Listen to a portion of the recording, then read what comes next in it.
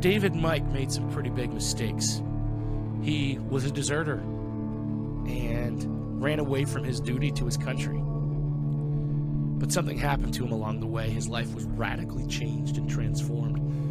And now he's working to bring that radical transformation to the lives of others.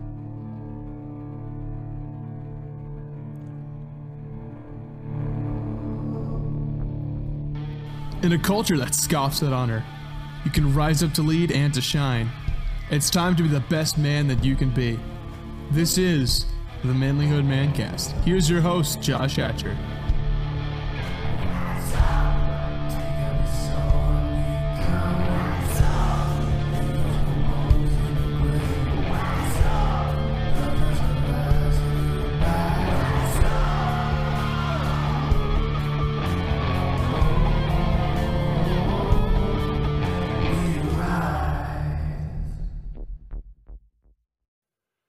Gentlemen, welcome to the Manlyhood Mancast. I'm your host, Josh Hatcher. And I really appreciate you guys supporting the work we're doing here at Manlyhood. If you want to continue to support it, we're trying to grow in a way that we've never grown before. I really want to see us reach more men with this message that, one, it's good to be a man, and two, we can be even better men. And for us to reach more men, you're going to have to help. I want you to help spread the word, to tell others about what we're doing here. So if this episode speaks to you, if it resonates with you, I want you to share it with somebody. Because here coming up very soon, we're going to celebrate 10 years of manlyhood. 10 years of manlyhood. I'm excited about that. But before we do that, I want to hit a goal. I'd like to double our impact. So if you share this with 3 people, chances are good that at least one of those people is going to say, hey, I'm into this. I'm here for this. And if all of you do that, then we've doubled our audience. Let's do it. Let's make it happen. Hey, by the way, guys, if you're interested, we've had one of our guests that we've had on the show is Dr. Judson Brandeis, and he has some amazing supplements, guys. Some amazing supplements that are quite valuable. This one's called Affirm, and this, you can imagine what that might be for. If you notice that things might be a little harder for you than they used to be, or rather they're not as hard for you as they used to be, if you know what I'm talking about, this Affirm will help with that. And also support, which helps to boost testosterone. These supplements are amazing, and I want to encourage you to check them out. So if you go to affirmscience.com and you use promo code MANLYHOOD, you're going to get 10% off your order. So make sure you go check that out. By the way, other great things we've got to offer. We've got some beard oil from Manlyhood Apothecary.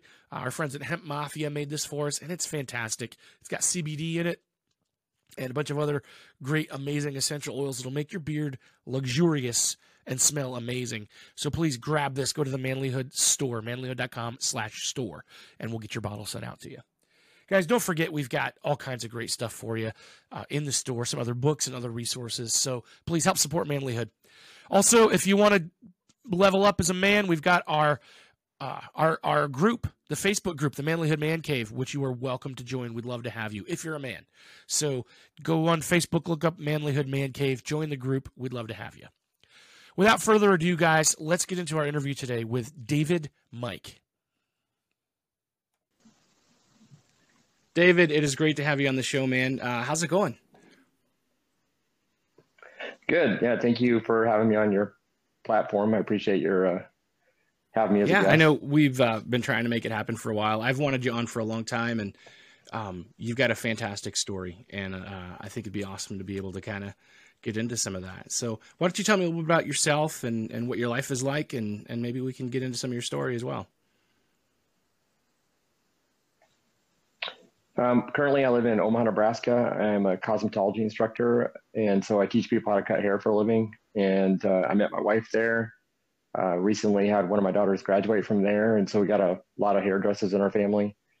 My mother-in-law went there, and sister-in-law, and my wife's cousin, and so that's that side of the family. The other side of the family, my dad's side, is all military. So I was also in the military at one point, and all my siblings were in the military, and kind of those are the two sides of what makes me who I am.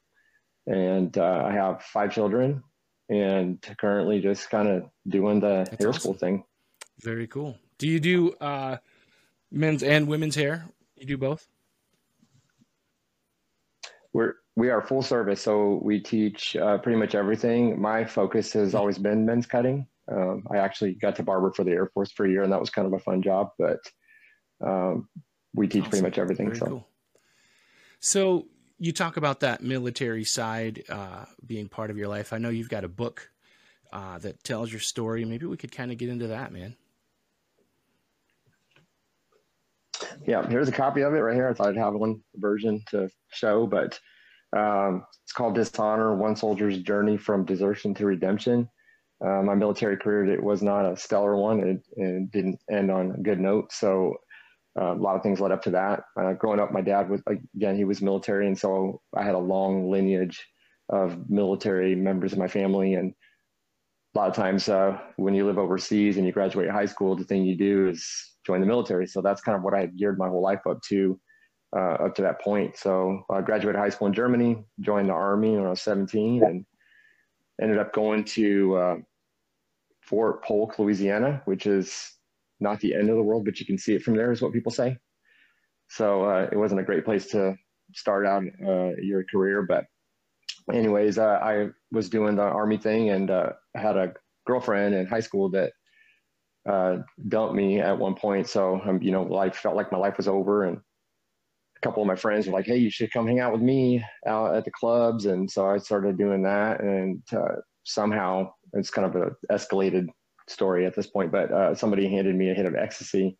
And up to that point, I had never drank or taken drugs or done anything like that before, because I grew up in a Christian household and knew those things were wrong. But in a moment of grief and sadness, I took it, and my life changed from that point on. I could not get enough of that drug from that point on. It was kind of crazy. So went from taking it one night to taking it every single weekend, and sometimes during the week when I was on duty. And it was a pretty addictive feeling. And I think mostly it was self-medication from dealing with the pain of life and things that I could not control. And so it was easier to not think than to think. So that's kind of where it went from there. And eventually my friends were seeing how quickly I could get it. And they're like, hey, if we just give you the money, can you go get it for us? And this is all while I was on active duty in the Army. So they would give me the money, and I would go to the dealer, and then she noticed, man, you're kind of moving a lot of stuff quickly. How about I start giving you stuff for free if you sell for me? And I was like, yeah, sounds like a plan. So started moving for the dealer, and eventually word got out that I was doing that on base. And so I started being watched by the undercover version of the Army police. It was called the CID, so Criminal Investigation Division. They were starting to watch me, and ended up getting pulled over on post, and I had some on me, and they said, hey, if you come work for us and help us out, you're going to jail, but you won't go for as long if you do some stuff for us. And so I was like, yeah, I'll do that. That sounds like a good idea.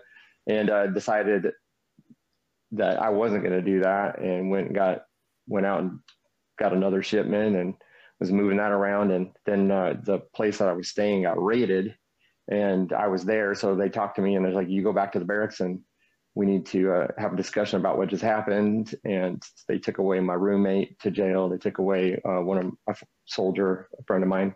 And then that night he escaped and called me and said, come get me, let's go. And I picked him up and pretty much disappeared for 6 months, moving to Houston, Texas. And it was called AWOL. But my unit went to Panama. And so there's another charge called desertion, which holds a longer sentence. And so that's where the title of the book comes from, the desertion part of it anyways. And then for about 6 months, I just sold drugs and tried to stay alive, kept going back to the post and selling there, and ended up getting captured eventually by the undercover police who were looking for me again, and started a whole situation after that with trial and court-martial. Got a 5-year sentence. Dishonorable discharge, another part of the title of the book, and reduction in rank, like take your stripes away from you, take all your money, and ended up going to Fort Leavenworth, which is the U.S. Army prison for soldiers. So ended up in there for 3 years. And there's a whole lot more to the story. I've got a lot of points that we can cover. I just don't have any questions about what I just talked about. That's kind of a lot. No, that is a lot, man. And, I think, you talk about going from the guy that's using to the guy that's dealing, that's actually a pretty common thing, I think, for a lot of people when they start to, especially when they have those relationships, that are where you've got buyers, so, when you were going through that, what was your life like? Were you enjoying it, or did you feel like you were parting it and living it up, or did you feel that kind of void throughout it too? I feel like during that time, especially in retrospect, it was just a big old waste of time. Most of the time I was using so many different types of drugs, self-medicating, like I was mentioning before, that I probably don't remember parts of it, many parts of it, and put myself in a lot of dangerous situations. A lot of it's detailed in the book, the severity and the amounts of drugs I was taking. And so I am lucky to be alive. I'm, blessed man. God wasn't done with me yet. My story's not over. So there's a lot of points that God kind of showed up in my life to protect me and save me from myself. So that was pretty awesome. And looking back now, especially having written the book and having to go back through all that stuff, I was able to see those different points. One specific night was the night I actually got arrested in the nightclub. Previous to that, I told anybody if I ever got caught, I would take every single drug on me.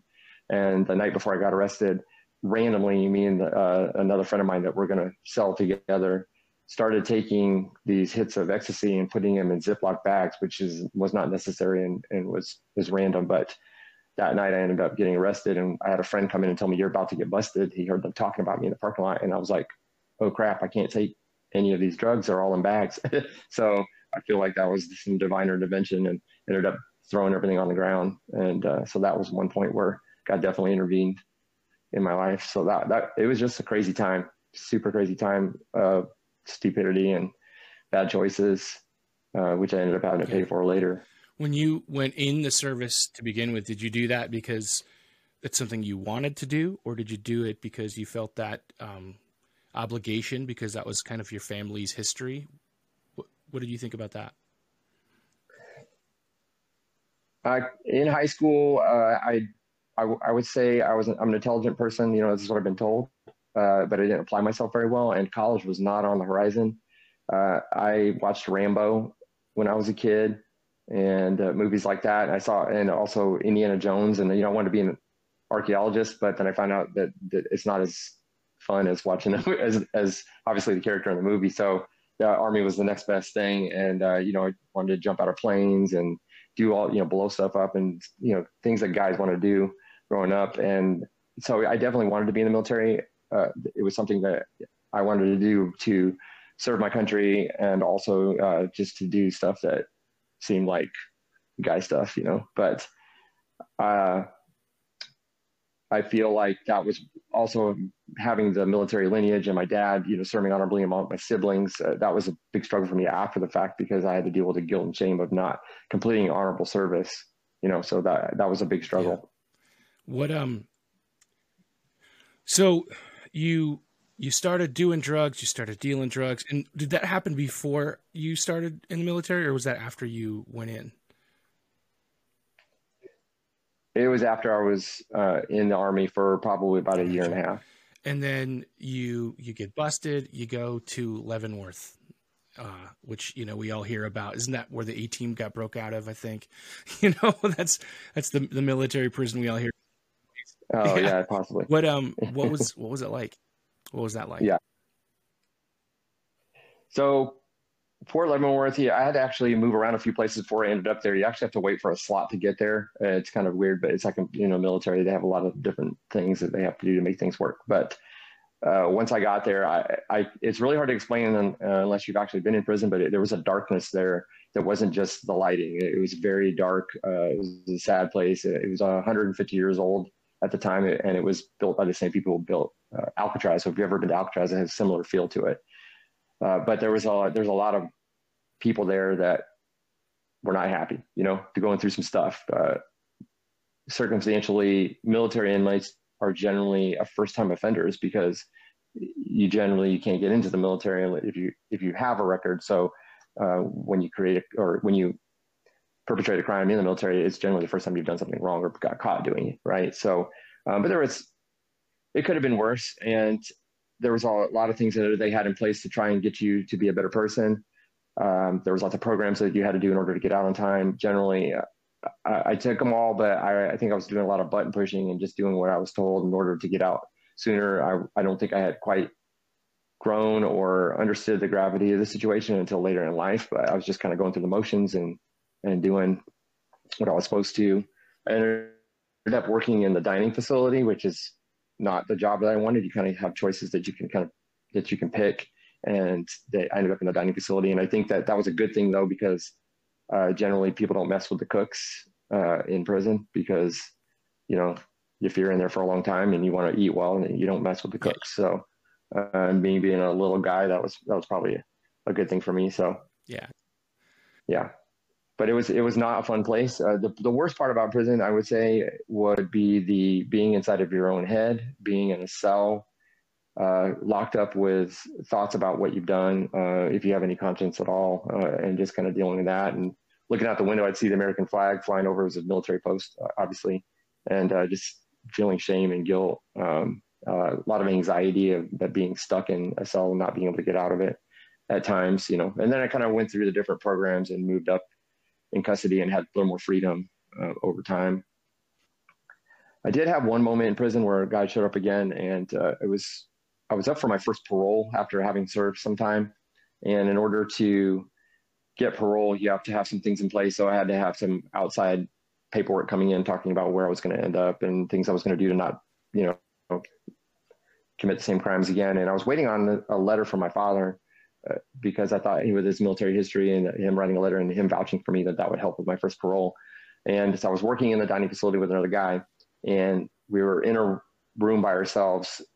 There were guards there, but they weren't watching us because, you know, for whatever reason. But he sticks out his hand, and on his hand he had two little pieces of paper, and I realized it was 2 hits of LSD. And so I took one without even thinking about it. I don't even know if he was offering it to me or not, but I took it. He took one, I took one, and somehow that day we were, you know, I had been clean for about a year and a half, so I relapsed, and we were somehow made it through the day without being found out. And that night when we got off work, I went back to my barracks where I was staying, and on my desk there was a stack of letters, and one of the letters was from my dad, and I opened it up, and in there it said he would stake his reputation, his job, and his life on the fact that I would never do drugs again. And this was the same day that I had relapsed. So at that point, I realized, and I think God orchestrated that moment to show me that the mistakes that I were making was affecting people other than myself. And it was at that point in that day that I swore off drugs for the rest of my life. And I've been sober for over 30 years because of that specific incident. So, yeah, that would be a wake up call for sure, to hear your dad, you know, to read your dad's words on the day that you screwed up. Was it yeah. Was it easy to get that stuff in prison? Not really, not there. I think it circulated around, and I wasn't looking for it, but this moment just popped up out of nowhere. So other prisons, obviously, the military one, I can't say that it was as easy. It's probably stricter and more security. Yeah. So you have the letter from your dad. Did you get parole? Did you make parole? No, I did not. You have to serve about 50% of your sentence at that time when I was in. And so, I got denied and had to go through, more classes and things. And then eventually I did get it. But there was one particular place that I did end up, and I had a lot more freedom. You ended up having a radio, and I could get CDs, and I wasn't locked in a cell. And I worked, in a dining facility that was outside in nature, and it was a little bit more free.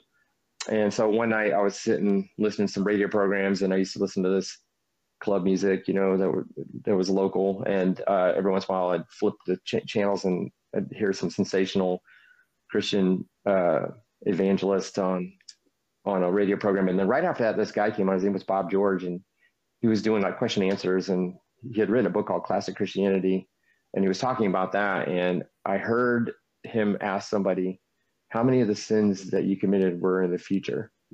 when Christ died? And the answer is all of them. And he died for your sins before you were even born, knowing that you would commit them.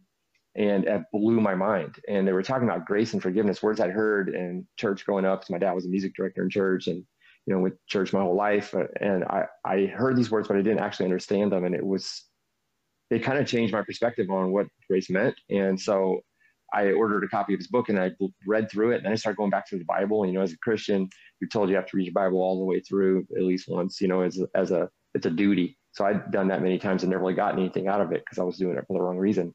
But after reading that book and hearing that there's no condemnation for those that are in Christ Jesus, and that you're clean and forgiven, words meant something different to me because of the situation I was in. And I didn't have to live in the guilt and shame of what I had done. And so obviously, if I gotten parole the first time, I don't think I would have went back. I think I would have went back maybe to the same type of behavior, obviously, because I couldn't even control myself when I saw the LSD.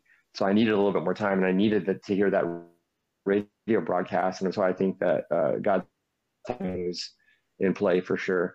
And just hearing that and reading back to the Bible and all of a sudden seeing the words grace and forgiveness and what Jesus had done for me in order to erase all my sins so that I could be forgiven and clean and a new creature, and not have to live with all these labels that were put on me by the government and the judge and my dishonorable discharge. It was really freeing. So that was really cool. And again, another God moment that kind of changed my trajectory a little bit. Yeah, I think that, you talk about those labels because you've got the label of deserter, the label of,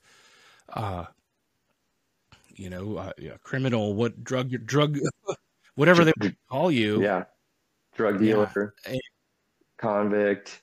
Yeah. Ex-con. And I imagine that there's a lot of people in their life that hit those labels and then they stay there, and they hold on to them. They don't want to, but they do. Mm-hmm. And so one of my messages that I keep trying to convey to people who read my book and is that you don't have to be defined by your past. Jesus created a way for us to let all that go. And when we know where our identity lies in Him and not the labels of the world, then we can be free. Like, it's a different freedom. And error will keep you in bondage, and truth will set you free. And that's the truth. So eventually you serve your time.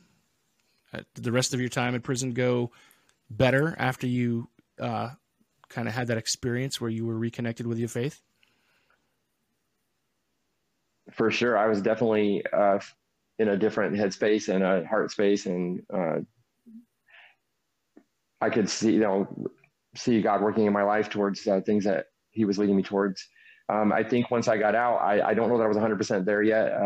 I still had some attachment to things of the past and just not really knowing what I was supposed to do in my life. I was 21 when I went to prison and about 23 when I got out. So if your brain doesn't fully develop until you're probably 30, and for men, sometimes 35 and 40, but definitely just still kind of trying to figure myself out. And I think what happened was 9/11.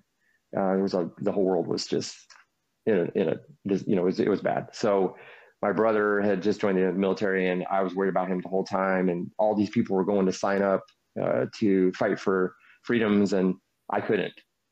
I couldn't participate. I couldn't do anything because of these labels again that were popping up that I can't serve because I have a black mark on me that says I'm a deserter, and it didn't feel good. So I busted out that book again and started reading, and I had to have that reconnection with God. And so that made me feel a little bit better. And then as time went on, people kept saying to me, they would say something that would kind of pop my backstory into conversation. Maybe it's the students I was teaching or people in my life that would cross my path.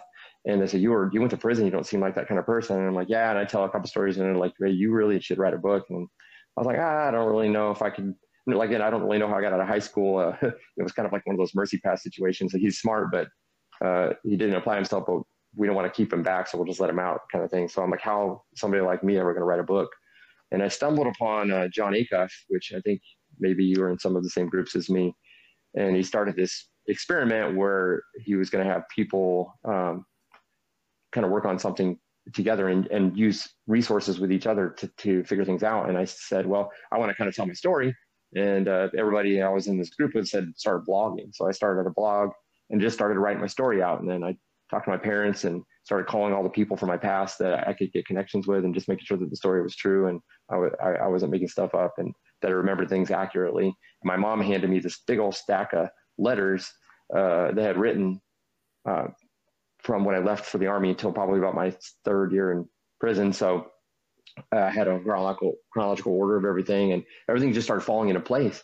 And over a 3-year period, I was able to write this blog, and people started reaching out to me. It was very interesting because when you share your story with somebody and you start telling things that happen to you and you're vulnerable, people start reaching back out and saying, I'm going through the same thing. I have a kid or a family member that struggled, or I myself have served time. And it was really cool to have people reach out to me, and people started telling me that my story was helpful to understanding what their family member was going through, and it just kept growing. And it was really cool. And I don't want to take credit for it at all. I feel like God was completely working, to get this story out. And after the 3rd year, I finished the story, and I just it put me in a place of being able to let go of everything. It was really cool. I'm not an emotional guy, but the very last blog post, I kind of lost it a little bit, and it just felt like a release. Then I was able to compile it into the book form, and that was 6 years ago. And people still buy it, people still share it. People have donated money to help me get the word out, and so I have a fund set up to send books to inmates for free. I ship them, to inmates directly into the prisons. I even connected with a woman who teaches cosmetology, which is what I do for a living, inside of a women's prison in Oklahoma. And so every graduating class from this cosmetology program in prison, every one of the graduating class members gets a copy of my book for free. I just ship it to her and she hands them out. It's just been really cool to see where my story has ended up and who I've been able to help and how God has used my mess for his message. Yeah. I think that's an awesome thing, man, that, no matter how bad we screw up, first of all, that God can give us a second chance to start over, and I know that I've seen that in my life. Sometimes it's been second, third, fourth chances. That's the other thing, is to be able to transform the hardest, deepest, most screwed up and painful parts of our life to then use that to help somebody else. Like, that's an awesome thing, man. That's awesome. Yeah, it's been eye-opening. You just never know the things that you go through, that there'll be purpose or reason in it. And like I said, if I could go back, obviously there's things I would not have done, but I'm just thankful that I am where I am today and that I'm able to share that. And I am in a place where I can share it openly and it doesn't affect me in a negative way anymore. I haven't had hardly anybody ever reach out and say, you're a bad person because of what you've done. It's all been positive. And I'm just glad that God can use me that way. Yeah. Cause you think about, if we go back to that label or those labels, the dishonor, the deserter, those things, a lot of people probably have some pretty strong emotions about those things, and maybe Sure. even rightly so, but, I love that regardless of how they feel about it, like, you're not the same person. The David that went to prison isn't the same guy that came out, Definitely not. I did run into one guy who I'm in a Facebook group with my high school, which was in Germany, and it was all military family members, that went to this high school, and a lot of them joined the military. So there was one guy I was sharing blog posts in there because I thought people would be interested in kind of hearing my story and how I ended up where I ended up and where I am today. And this guy reached out and was kind of slamming me a little bit about being a drug dealer. And the cool thing was, he doesn't know me. This guy doesn't know me. It was from years before I went to the school. And so I just reached out and said, you know what, you're totally entitled to your opinion, and I respect that. And let me send you a free copy of my book for serving honorably. And he didn't want anything to do with me, and had a lot of people jumping in trying to back me up. And I was like, no, you got to let this guy, he has freedom of speech. He can say whatever he wants. And about 3 years later, he reached out to me on Facebook and said, "Hey man, I don't know what I was going through back then, but I apologize." And I thought it was really cool because I could have lashed out and been a jerk to him, but that would not have been the right thing to do. And it was just really cool that I'm in a place where I don't. It was okay for him to say that. I felt like he didn't know me, and that was his opinion. He's entitled to it. So, yeah. And that's, like you said, that's the cool thing, is being secure enough in one, yourself, and the changes that have happened, but also, the fact that regardless of that, God helped you through it all, man. Like, you're not the same guy. And people right. are, people on the internet, we could get into a whole topic about that. People on the internet, it's like beer muscles, like the keyboard muscles. They can type whatever they want and not have to answer for it. Right. So I generally stay inside the Facebook groups that make me a better person, or I know I'm safe. So I that's what I use social media for, and obviously to promote my book. I think if I didn't have this story, I wouldn't be on as many social platforms or as engaged. Having been a military kid and moved around my whole life and not having roots, it's been cool to stay connected to people over the years. So social media has its benefits, but it definitely has its downfalls if you get caught up in it. So yeah, the internet is what has the best and the worst that the world has to offer all in one. So, right. David, so how did you get connected with your wife and your story? That's a part of your story that I really don't know a whole lot about is, so you get out of prison, you move on, you started your life over, and then like who you are now looks so different then. So where did your wife come in? How did you start your family? How did that all come together? Well, I was previously married, and she was in the Air Force, so I moved from Omaha, from the school I was working at, eventually to England, and I was working as a barber over there, and that ended up falling through. That relationship fell through, and so I moved back to Omaha. And when I came back to Omaha, my wife was enrolled in the school as a student, and so there was some sparks there, and so we ended up starting to date while she was in school, which, it's not high school. So it was okay. A lot of people say, "Oh man, that was kind of crazy," but it really wasn't. We were both adults, so we kept it a little low key, and just knew we were right for each other. And so she is more probably right for me than I am for her, but definitely it's been the best decision I ever made was to marry her. She's made my life so much better. So she's a great woman. That's awesome. And you've got how many kids? We have 3, and then I have 2 from the other marriage. I got you. So I have 5 total. 5 kids total. That's awesome. That's awesome. So I know that, one of the things about Manlyhood is it's not a Christian podcast, but I'm a Christian, and sometimes my guests are, so I love to be able to, I won't ever censor anybody from telling their story, whether I, whatever, but I love to be able to talk to people about faith and how it's changed their life. I know that, if somebody's listening to this that isn't a Christian, and if they're still listening, which is really, that would be awesome if they still are, because some people tune it out. Right. What's really cool is I think because of the fact that I try to keep open, I keep an open dialogue, and I'll have people on of all different kinds of stripes. I think people are willing to listen.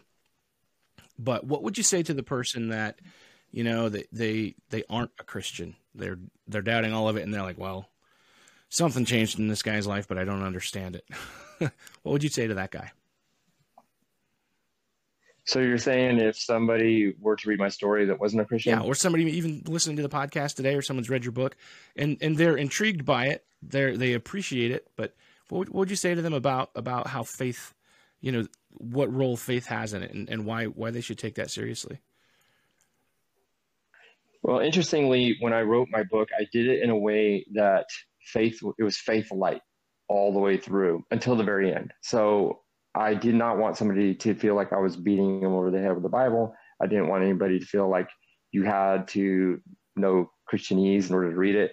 It's literally a guy who screwed up and ended up, finding his way somehow, some way, and just kind of what prison was like and how quickly somebody can be, grow up good, turn bad, and then turn good again. And that's probably a super paraphrase way to say it, but I don't think I would have survived without faith.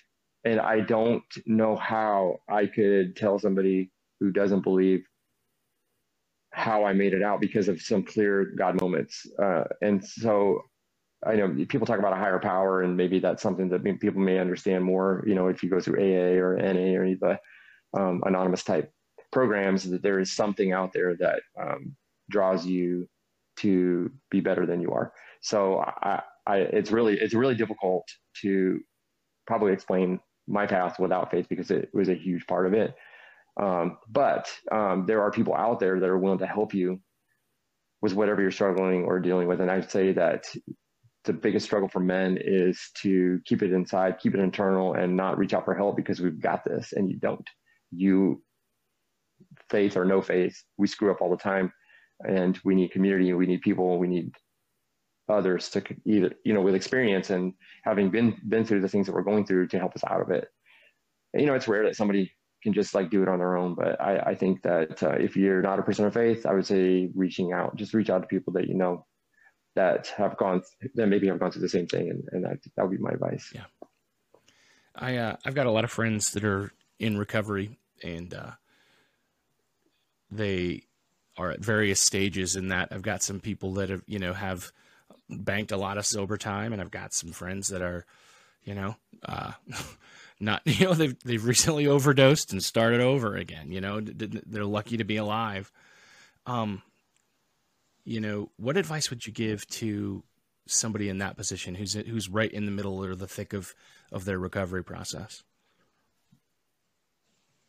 From my experience, I don't think that anybody in recovery, unless they're willing to change and have made the decision, will ever make it out and be sober and clean for life. It is going to be a struggle. And so many people will say, with an addict, you cannot help an addict. The addict has to make the decision and then get help, and they have to want the help, because you can't help somebody out of it.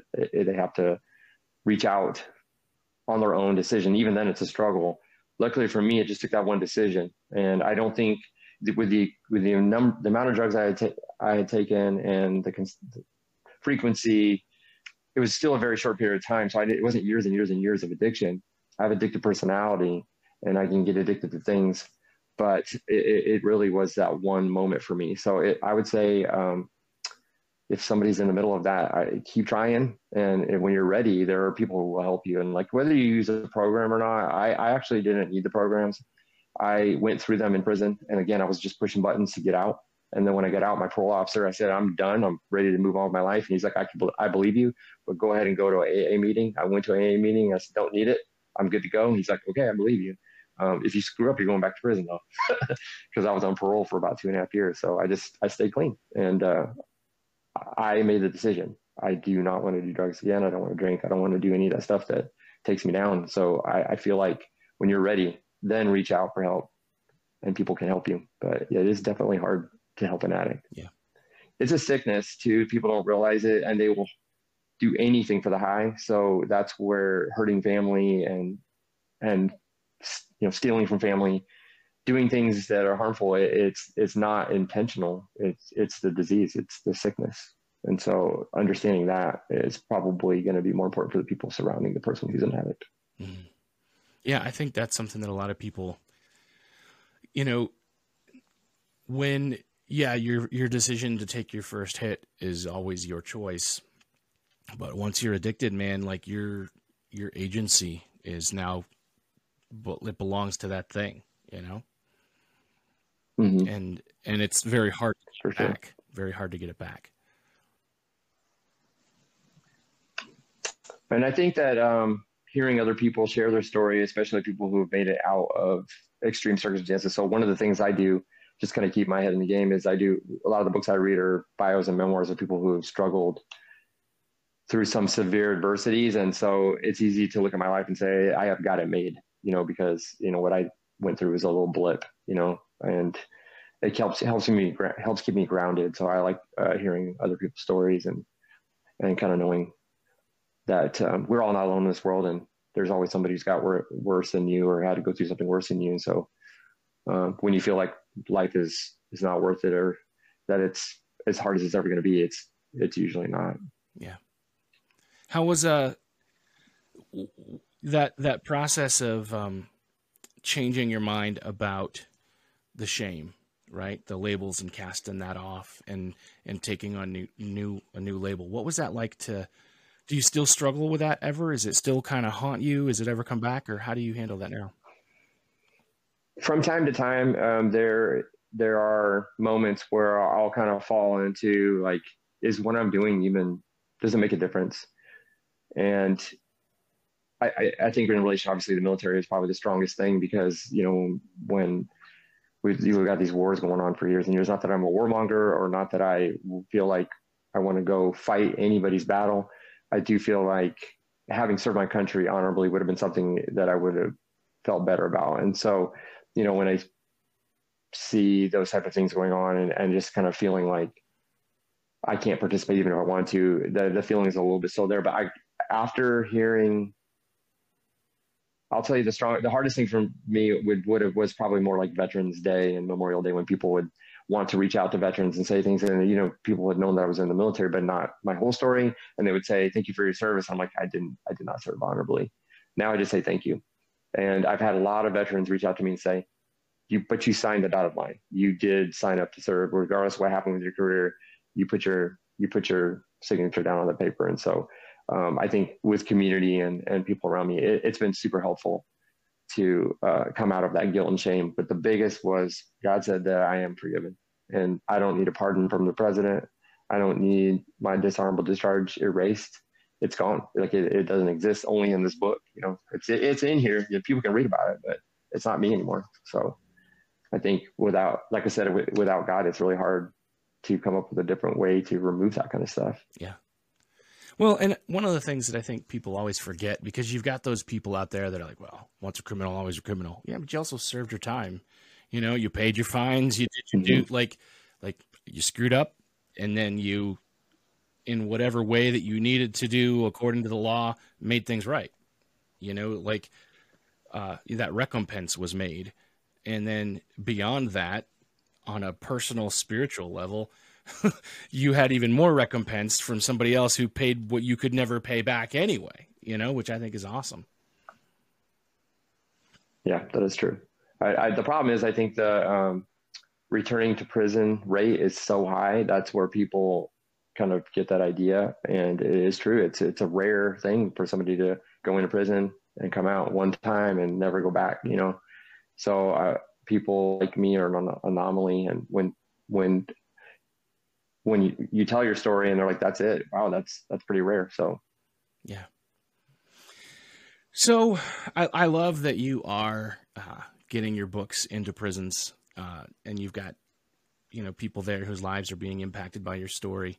You know, your past, your story, your mistakes, and your triumphs are now being used to help other people. Do you hear often stories from people who are reading the book and hearing about it?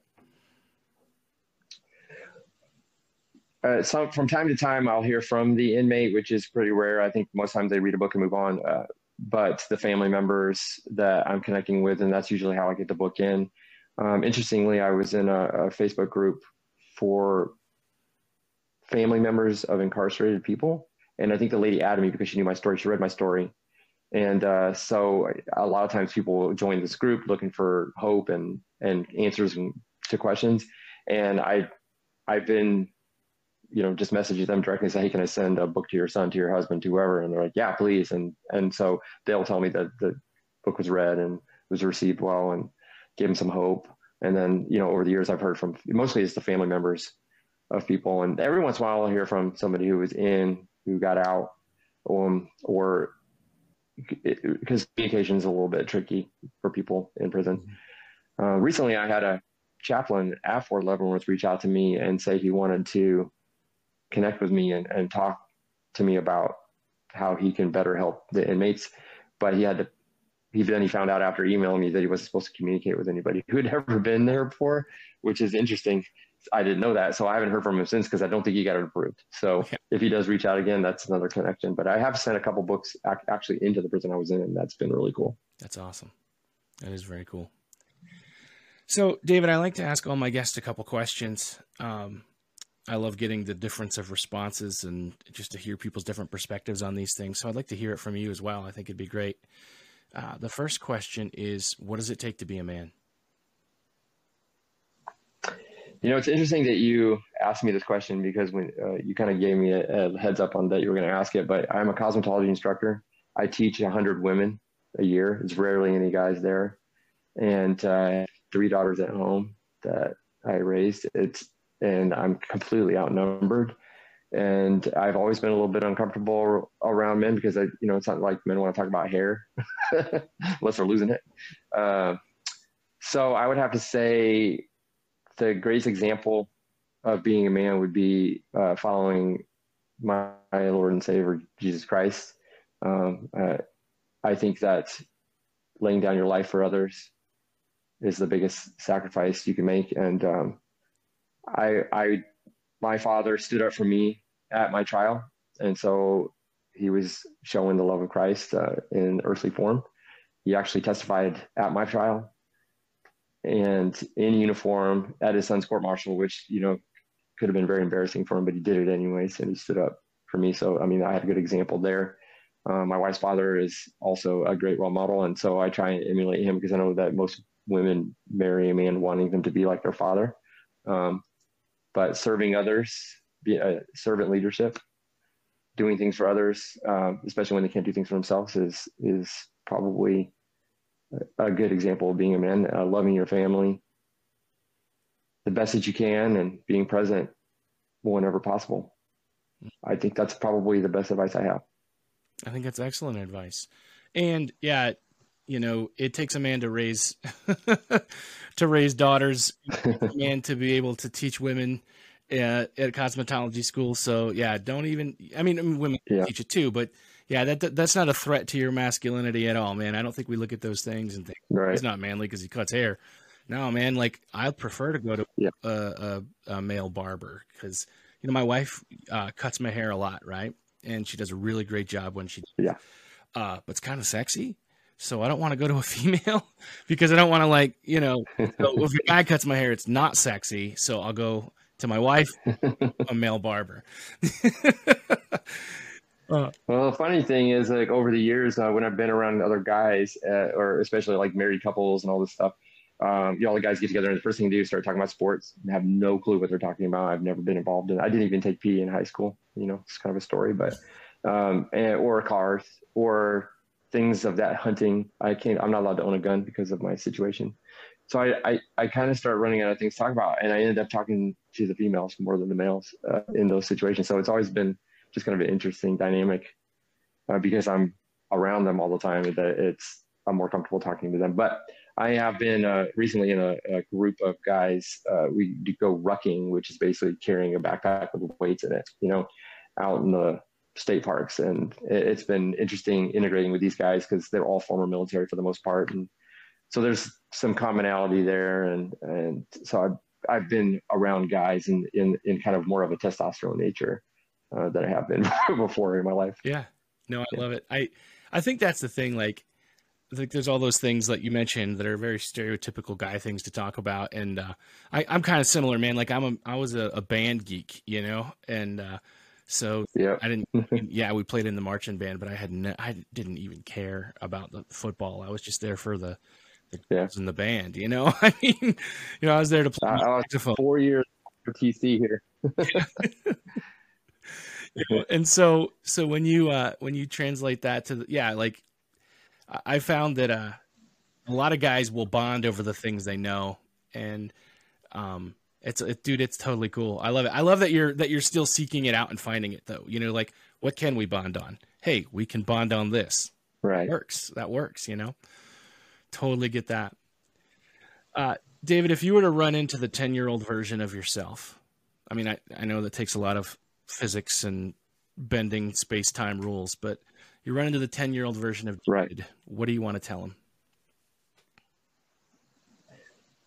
Oh man. Well, I don't know that I guess so I'm a super analytical and I like to process things, but I was thinking that if I told the 10-year-old me what I had gone through, would it change the decisions that I made?